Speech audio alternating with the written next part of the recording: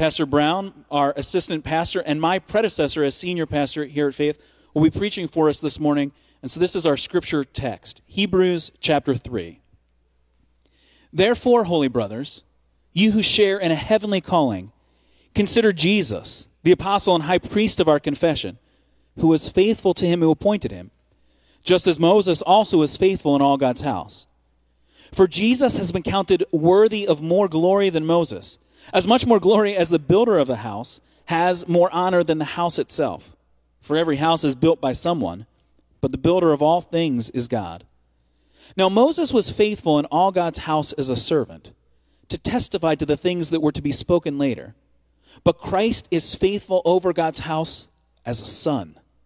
And we are his house, if indeed we hold fast our confidence and our boasting in our hope.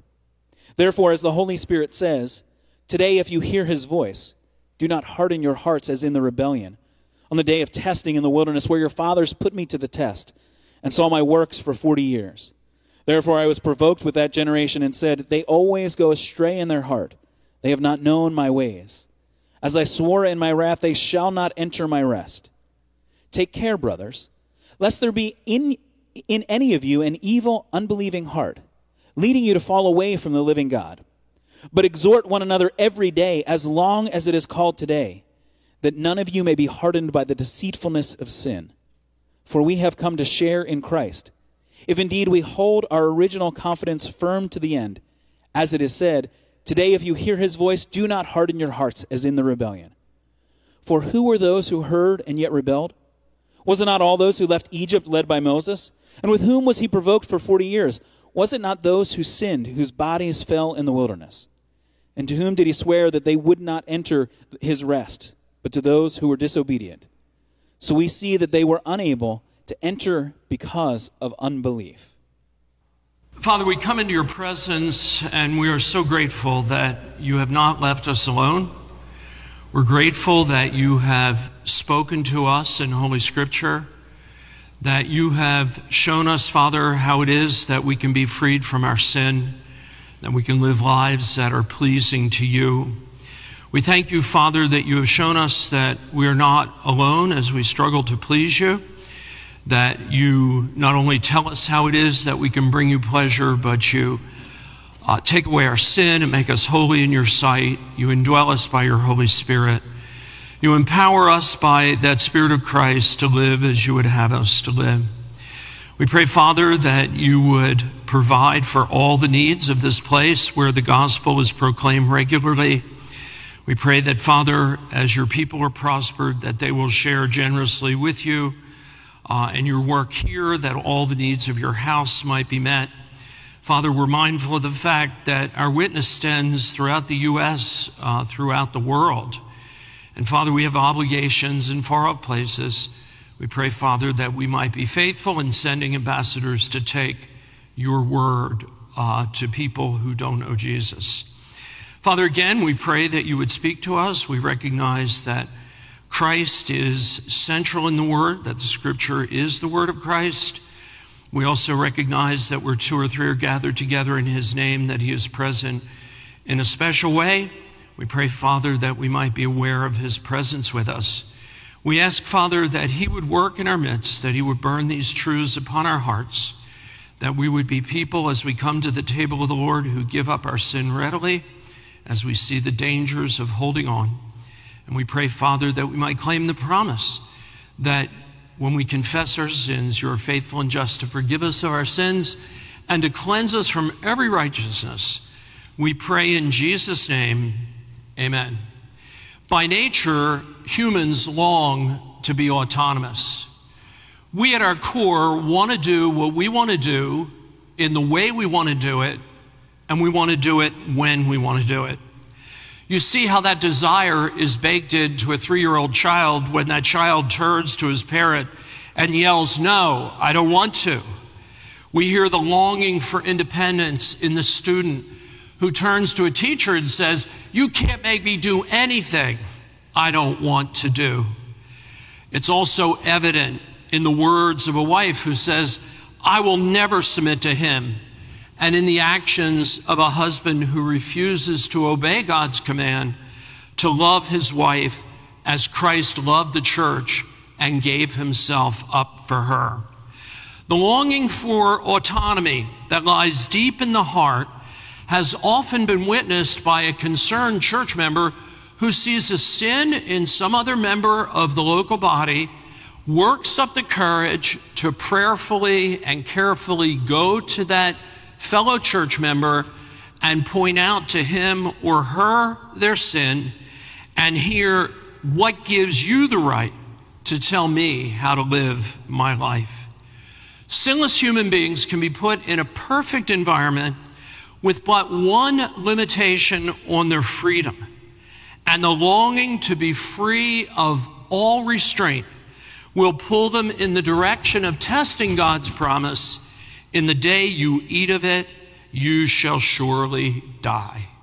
Now we know that Satan tempted Eve to eat, but read the first 6 verses of Genesis chapter 3 this afternoon and see if it's not possible that Satan was working on a desire that already existed in Eve. See if you cannot find there that maybe she was already looking at that tree and wondering what it would be like to be free from all restraint, to be absolutely autonomous by giving that fruit a try. Sinless human beings are wired for such things. I have really good news for us today, and it's this. If you have received Jesus as your Savior and Lord, you have eternal life, life that is everlasting. The Westminster Confession of Faith in chapter 17, section 1 states this: they whom God hath accepted in his beloved, effectually called and sanctified by his Spirit, can neither totally nor finally fall away from the state of grace, but shall certainly persevere to the end and be eternally saved. Now that is a very important statement for the faith of Reformed and Presbyterian people. We call that doctrine the doctrine of the perseverance of the saints. But it's not just Presbyterian. There are many, many evangelical Orthodox brothers and sisters of different communions who absolutely believe what we believe in regard to perseverance.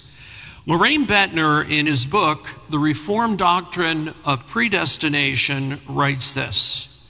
And if this is true, this is incredibly good news, and it is true.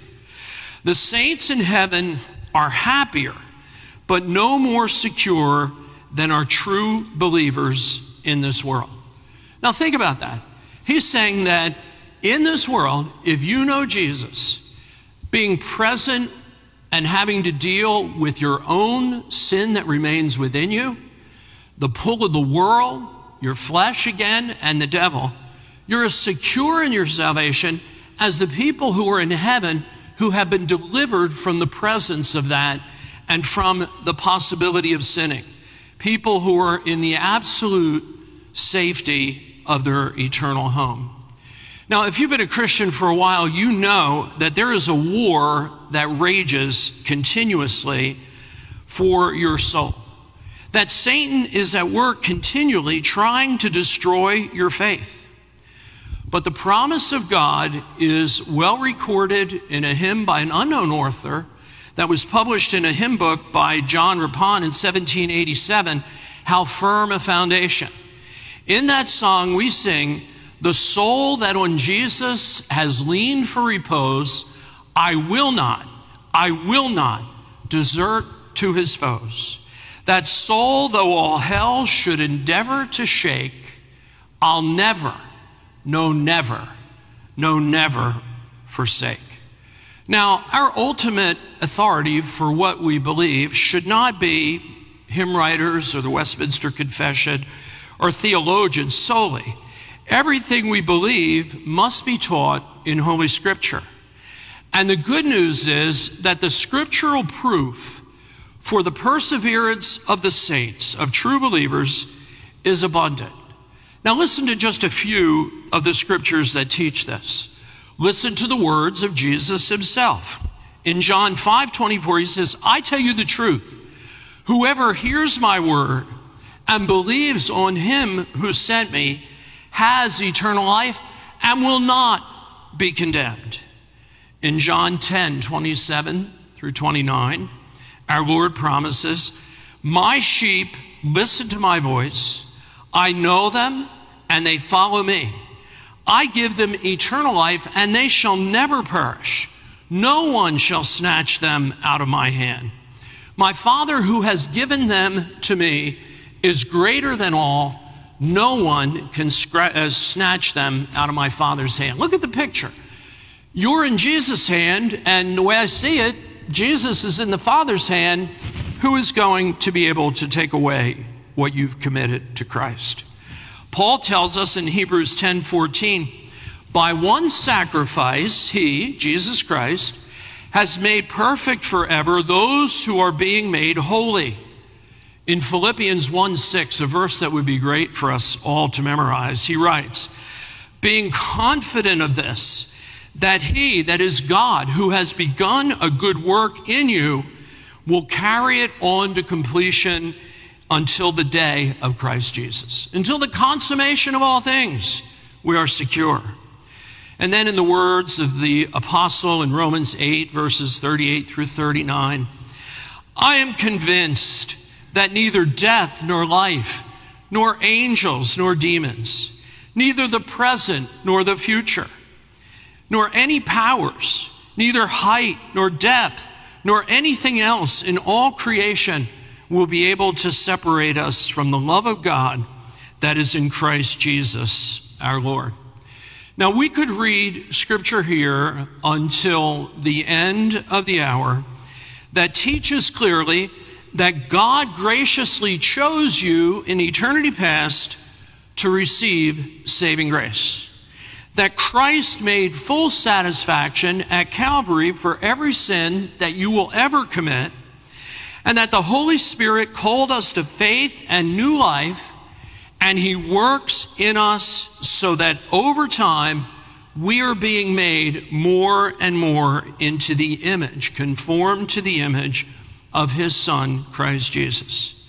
Now, with all of the revelation that God has given us, it is most reasonable to conclude that he who has done and is doing saving work in us will not let his plan for us fail. He will not change his mind with regard to saving us. Even human parents seldom ever adopt a child, and if the child displeases them, give the child back to the state, abandon the child. And now we're talking about God. And Jehovah has said in Malachi 3:6, I, the Lord, do not change. Therefore you, O children of Jacob, are not consumed. Now, as long as you live in this world, there is the very real possibility that you will slide back for a time into the old way of life. You may appear for a time to us as having lost your faith. You may lapse into a sinful lifestyle that will grieve the Father's heart, bring incredible pain to your family and those around you, your friends, cost you far more than you ever thought the wages of sin would pay you. But you will not fall from grace. God will not allow that to happen. Again, Philippians 1:6, he who has begun the good work in you will carry it to completion. Now, God's promise that we are forever his, in spite of our propensity to wander from him, is one of the greatest comforts that a believer can have in this life. Our eternally secure future does not rest in our changeable nature and our faithlessness, but in the immutable decisions and faithfulness of an omnipotent God. We have said here on many occasions in our affirmation of faith, question 1 and its answer in the Heidelberg Catechism. And that says basically, what is your only joy in life and death? And it's that God is working everything together in his elect for their ultimate salvation. Well, if this is true, and it absolutely is, why then do the scriptures warn us of the danger of falling from faith. The same writer who tells you that your soul can never be lost will often somewhere else in what he writes warn you to make every effort to keep from falling or failing in faith. In Hebrews 10:14, the sacred writer tells us this: by one sacrifice, he, Jesus Christ, has made perfect forever those who are being made holy. Now, what does that passage teach? It clearly teaches that Jesus made a one-time payment for the sins of all who would believe, and he rose again as proof that that work had been accomplished. That those for whom Jesus has made this payment have been made perfect in God's sight, holy in God's sight, righteous in God's sight by that one sacrifice for all time. That they can never again be viewed by God as unholy. Yet in Hebrews 3:12 through 14, you have it before you. The same writer said, "Take care, brothers, lest there be in any of you an evil, unbelieving heart, leading you to fall away from the living God. But exhort one another every day, as long as it is called today, that none of you may be hardened by the deceitfulness of sin. For we have come to share in Christ, if indeed we hold our original confidence firm to the end." The writer's command in 3:12 through 14 is for you to guard your heart against unbelief, because a heart that lacks faith causes one to fall away from God. We are warned that we experience Christ in the end only if we hold on to our faith to the end. Now, all of Hebrews chapter 3, as I see it, is a sober warning against failure to persevere in faith until the end of life. Those to whom this warning has been written, again, 3:1, are holy brothers and sisters who share in a heavenly calling. Paul instructs these believers to consider first Jesus as an example of faithfulness. What they are to consider about Jesus is his faithfulness to his calling. What is his calling? In the text it says, his calling is described here as an apostle and high priest.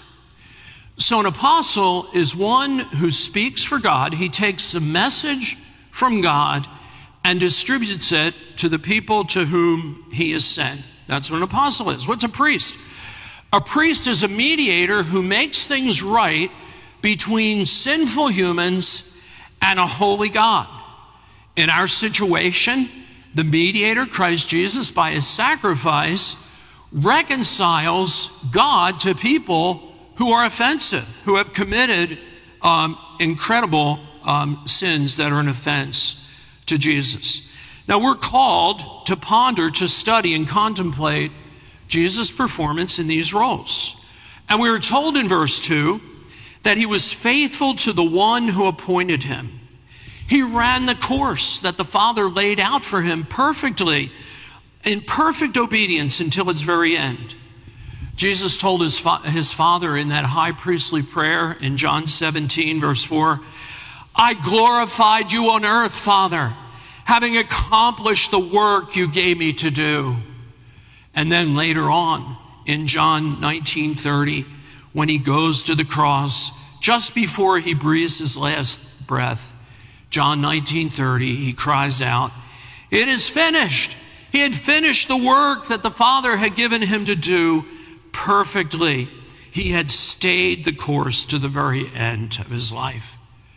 Now, in chapter 3, verses 2 through 5, Moses is held up as an example of one who was steadfast in faith. Now, Moses is human. He didn't live it perfectly like Jesus, but his overall life was one of faithfulness, and we're to consider Moses.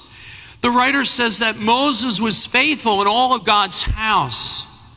And the writer is careful to point out the superiority of Christ over Moses in the church, which is called God's house. That's what's being referred to here. Moses served faithfully in the house or the church as a servant. But Christ is the architect. He's the builder of the house and the son over God's house. Now notice the warning given in 3:6. The true members of God's house, the church, are whom? They are those who persevere to the end of this life. We are his house, your text says, if we hold on to our confidence and hope, and the hope of which we boast. Persistent endurance is the proof of faith. The proof of faith is not that you went forward in some evangelistic service. It's not that you had some emotional experience, that you raised a hand or you signed a card or joined a church. The proof is persistent endurance in the faith. Now, I'm really concerned about that. I know way too many people that think that they're the real thing because they've done some of those things that I listed. And there's just no evidence. There's no fruit of a life that's been changed. And it breaks my heart. True believers may occasionally stumble and fall on the mountain trail of faith that we all are climbing. That may very well happen. We may on occasion slide back and actually lose ground in our forward progress that we have been making. We may look at times like we're not even on the trail at all. But for true believers, the desire to climb the mountain always comes back. They repent, they turn from their sin, and they keep climbing. The doctrine of the perseverance of the saints doesn't teach ever that we repent, we trust Jesus, and do nothing. We're told in verse 6 that we are to work, we're to hold fast to our confidence and the hope of which we boast. Now, Paul gives his readers an example of apostasy. Faithfulness, now apostasy, and its consequences. Now, what is apostasy? It's an abandonment of the faith. You give up on the faith. In Hebrews 3:7-11, he reminds his readers of Israel's exodus from Egypt and her wilderness wanderings. The people started out so well. They left Egypt in obedience to God's command. They followed his leading. They witnessed his mighty hand. He provided for them. He defeated their enemy and provided for their physical needs. But their experience in the desert was marred by persistent unbelief and disobedience. In verse 10, God is quoted as saying, I was provoked. The NIV says, I was angry with that generation. They always go astray in their hearts. They have not known my ways. God, Almighty God, was angered, filled with wrath by Israel's rebellion and failure in faith. And he swore an oath that those who called themselves his people would not enter his rest, the promised land of Canaan, which is also a picture of the heavenly Canaan. And you know that God kept his oath. The people over 20 years of age wandered around in that desert for some 38 years, and they died in the desert because of their rebellion, their disobedience, their sin. Now, 1 John 4:6 tells us that God, by his very nature, is love. And that's a wonderful thing to know. But God hates disobedience, which at its core is a failure to trust that God's way is best. When we sin, we say, no, my way is better than the way God laid out. We don't trust. God often gives rebels against his word vast amounts of time to repent before bringing judgment on them. But God is just, Exodus 34:7 tells us, and he does not leave the guilty unpunished. And Hebrews 12:6 tells us that the Lord disciplines the sons and daughters that he loves. If you are here and you're holding on to some sin, don't presume that because you're getting away with it with a long-suffering, slow-to-anger God, that he will forever overlook your lack of faith. Give up the sin. Ask for God's help to do that. Now, we're not sufficient to do that in ourselves. That would be just sort of another self-improvement kind of thing. But we have the Spirit of God within us to help us, to free us from our sins. Now, people, I've done this ministry thing for 47 years, I think. Yeah, if I survive till 2023, I will have done 50 years in gospel ministry. Now, think of the things that I have seen in my lifetime. And I have seen so many people give up the faith. There are people who sat where you are. If I had time, I could tell you stories that would set your hair on fire as to what they once were and what they became as they fell away from faith. But I want to tell you, people don't go directly from trusting Christ and obeying him, and those are inseparably linked, like in the hymn, Trust and Obey, great hymn. They don't go from walking with Christ, obeying him, to walking away from Christian faith. There's generally a long and gently descending path that leads from faith to apostasy, which again is a falling away from faith. Now, our text describes that process. You can look at it now. You can look at it in the days ahead. Sin deceives us. Verse 13, Paul personifies sin, and he talks about the deceitfulness of sin. Sin comes to you and me and say, God doesn't care if you do this. He doesn't care if you don't do it. Nobody will know. It won't hurt anyone. God wants you to be happy. If you do this, you will be happier. Or if you don't do this, you will be happier. I promise you it happens. I sat in a home with a deacon, not here, my other church, and his wife. And they were packing to split, and I probed a little bit to find out what was happening. And he told me the story of how God came in the person of Jesus that he might have life and have it more abundantly, and that he didn't have abundant life with the wife God had given him, so he was going to leave her and go off with his secretary. That God wanted him to do that. This is what sin does. It's deceitful. Sin replays the Saint Eve conversation. Did God actually say you shall not? You will not suffer consequences? God is putting restraint upon you because he doesn't want you to be fulfilled. You'll be much happier if you do it your way.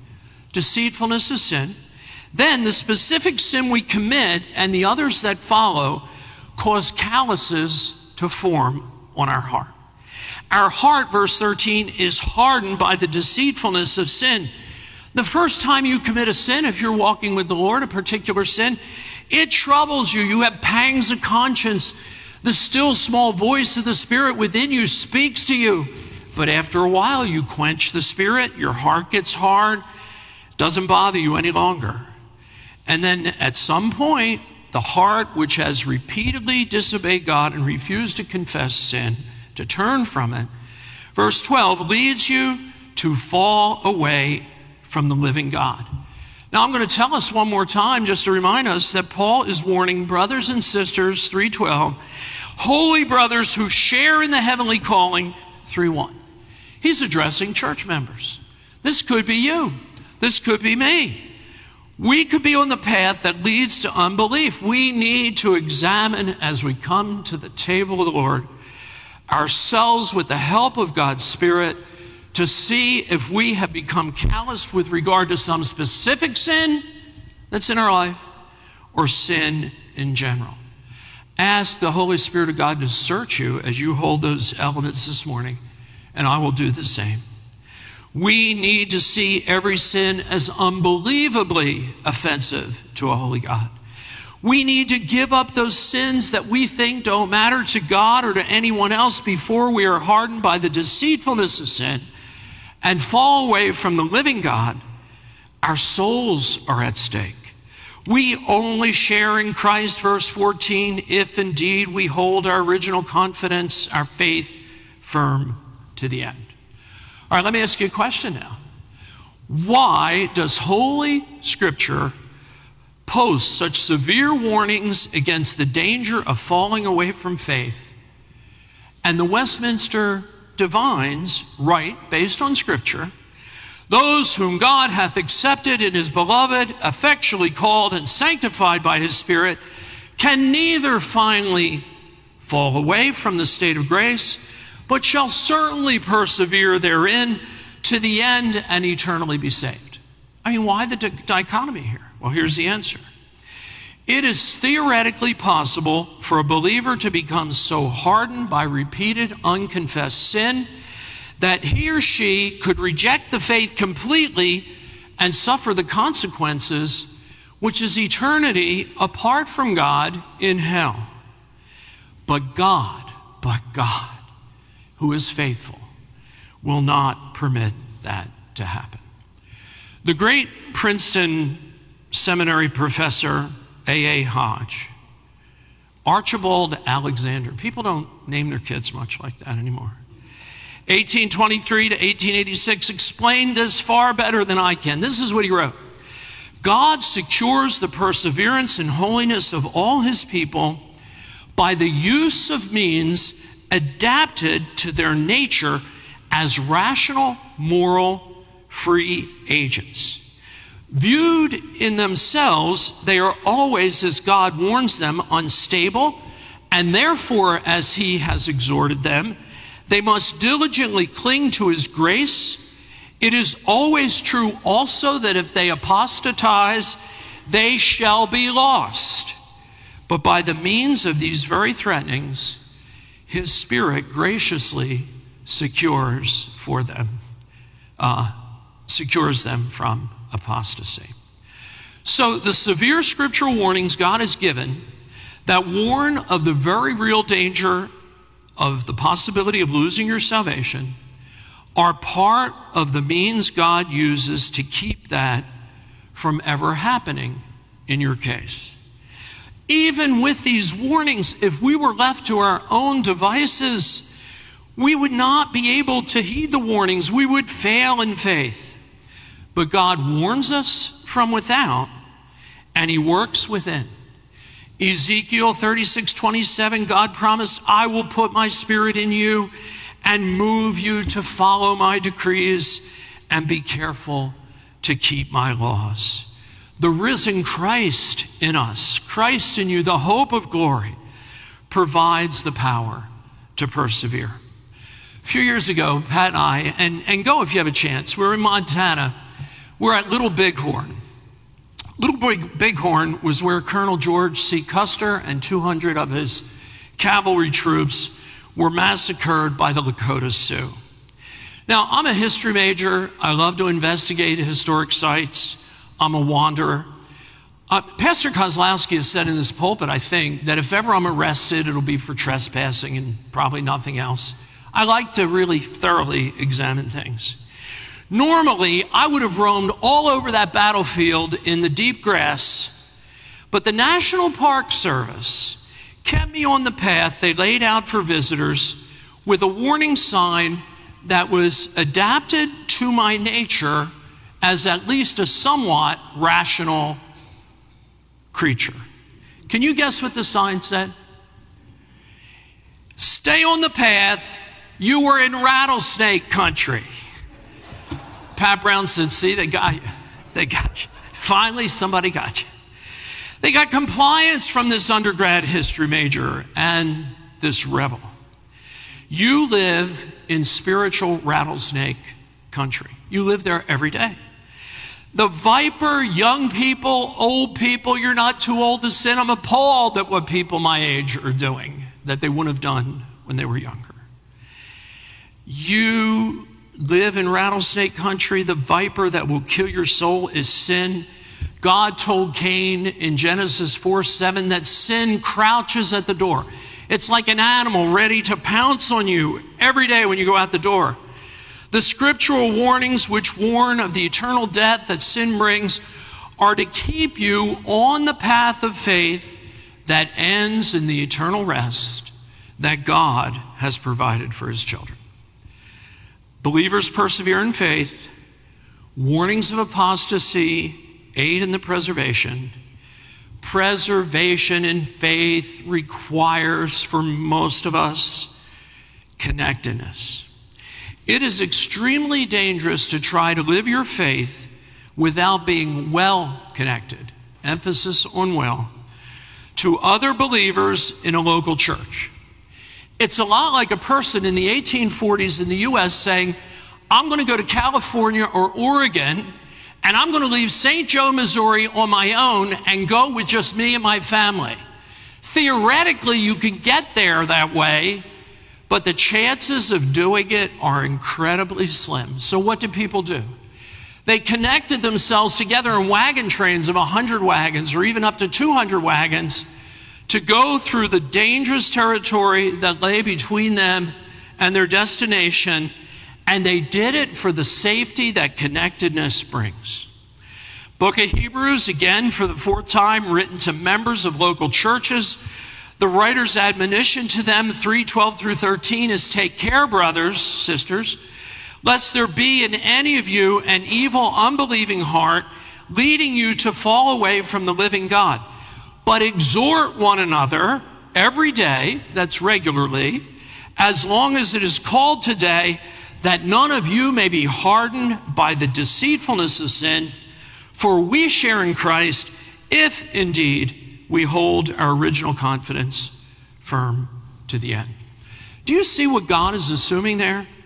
He is assuming that Christians are living their lives in close communion in local churches.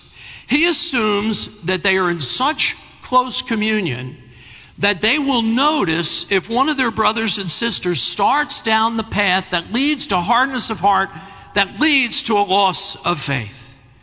And he also assumes that we will be connected well enough that we can warn a brother or sister of their failure to live up to God's law or their transgression of it, and that person will listen because they absolutely know that we love them and that we care for them. Process doesn't work unless you're well connected to other believers. There has to be a connection between the exhorter and the exhorted. If the person pointing out the sin is not in relationship with the sinner, the one sinning doesn't believe the warning is driven by genuine concern for them, the warning is likely viewed as meddling.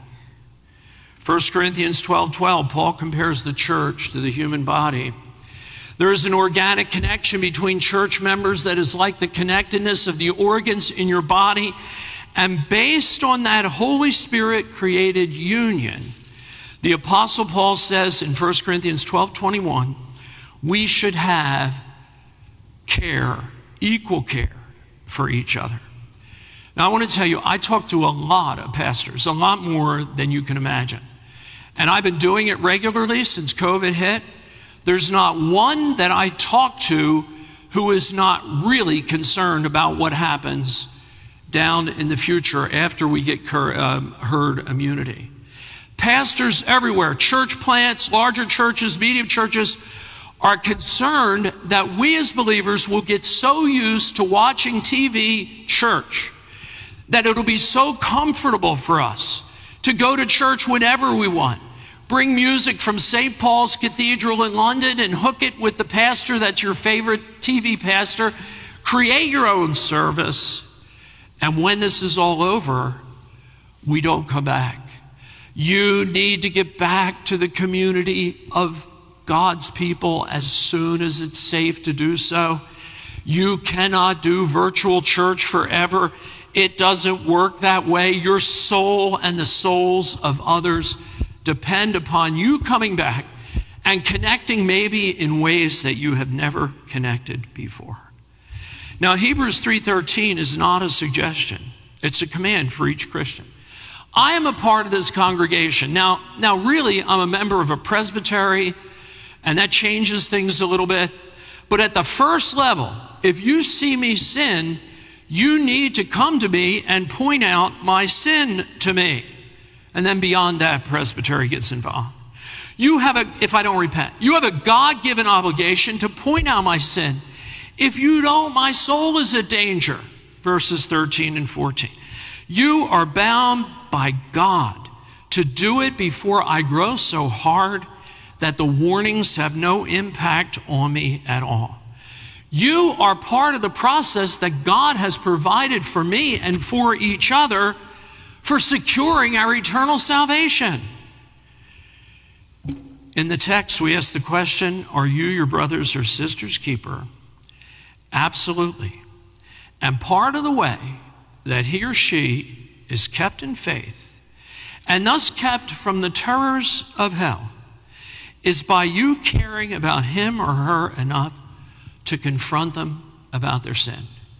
And if you refuse to do that, you're like the person for the National Park Service who's given a bunch of signs to post in rattlesnake country to keep people on the path, and you just don't do it, and people suffer the consequence. Father, thank you for the attention of your people.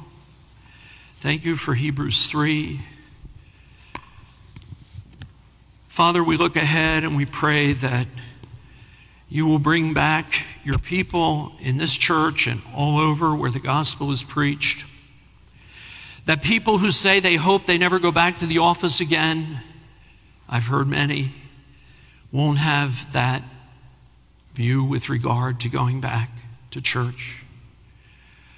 Father, we pray that you will add to our number as people realize that a virus that they cannot see can disassemble everything they have built in life and even take their own lives. And we pray, Father, that those who are watching on TV, those who are present who don't know Jesus, would realize that he is Lord of all, that he's their only security and safety, and that they would repent of their sins and accept the sacrifice made once for all for those who truly believe. I pray this in Jesus' name. Amen.